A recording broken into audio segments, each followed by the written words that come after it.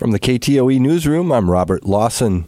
Yesterday, Minnesota Management and Budget released the February budget and economic forecast. The forecast showed a state economy that continues to grow and a stable state budget, according to House Democrats. The House Majority Leader, Jamie Long, issued a statement on the Minnesota economy yesterday. She said the new economic forecast showed the investments and policy solutions Democrats delivered are making a positive difference for Minnesotans and boosting opportunities for Minnesota's middle class to grow and thrive, while the state budget outlook is improving. House Speaker Melissa Hortman also issued a statement saying the budget forecast shows that Democratic leadership in Minnesota is on the right path and Minnesota economy continues to outpace expectations.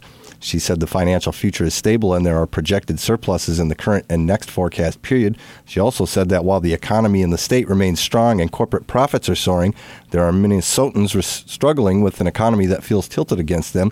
Hortman said they'll prioritize a few key issues in the legislature. Broader economic indicators remain strong and corporate profits are still soaring. We know that there are Minnesotans who are not doing as well, and that's why we'll continue to focus on cutting costs for Minnesotans in childcare, in housing, and in healthcare. And we'll continue to prioritize workers because we know prioritizing workers is the key to a long-term stable economy. The main focus of our work in the 24 session will be a capital investment bill. There are communities all over the state of Minnesota in need of local road improvement, bridge improvement, wastewater infrastructure. And the budget forecast says that we have the opportunity to do decent investments in our communities across the state.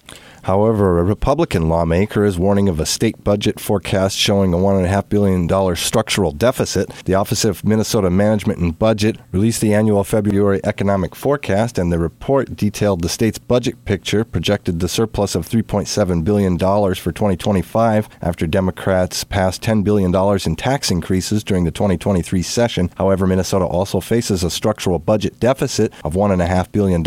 A senator representing the area said Democrats are spending more than the state is taking in. Senator Rich Draham, Republican Madison Lake, said that Democrats are still entertaining more spending bills this session despite risks to the financial footing and credit rating of the state. He said we can't continue down the unsustainable path that Democrats charted last year, and it's going to catch up soon.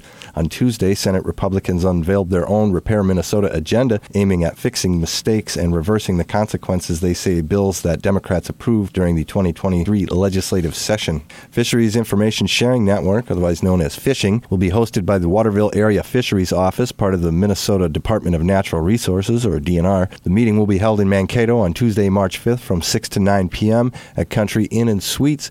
The agenda of the meeting is available on the DNR website. The meeting is open to the public and is also being offered via live streaming for those that can't attend in person. Information can also be found on the Waterville Area Fisheries section of the DNR website under the News and Notices section. Waterville Area Fisheries staff perform management, habitat, and oversight work for 120 fishing lakes and 107 rivers and streams in Le Sueur, Rice, Steele, Blue Earth, Dodge, Freeborn, Mauer, Faribault, and Waseca counties. Popular area waters are the Cannon River chain of lakes, Madison Lake, and Washington Lake. Each is popular for abundant panfish, largemouth bass, walleye, and northern pike. Leisure Education for Exceptional People, known as LEEP, and JP Fitness announced their second year partnering for Special Olympics powerlifting. Since 2022, JP Fitness has been a supporter of the LEEP SO powerlifting program, dedicating several hours of its trainers' time each week during the winter powerlifting season to train and prepare LEEP athletes for state competition.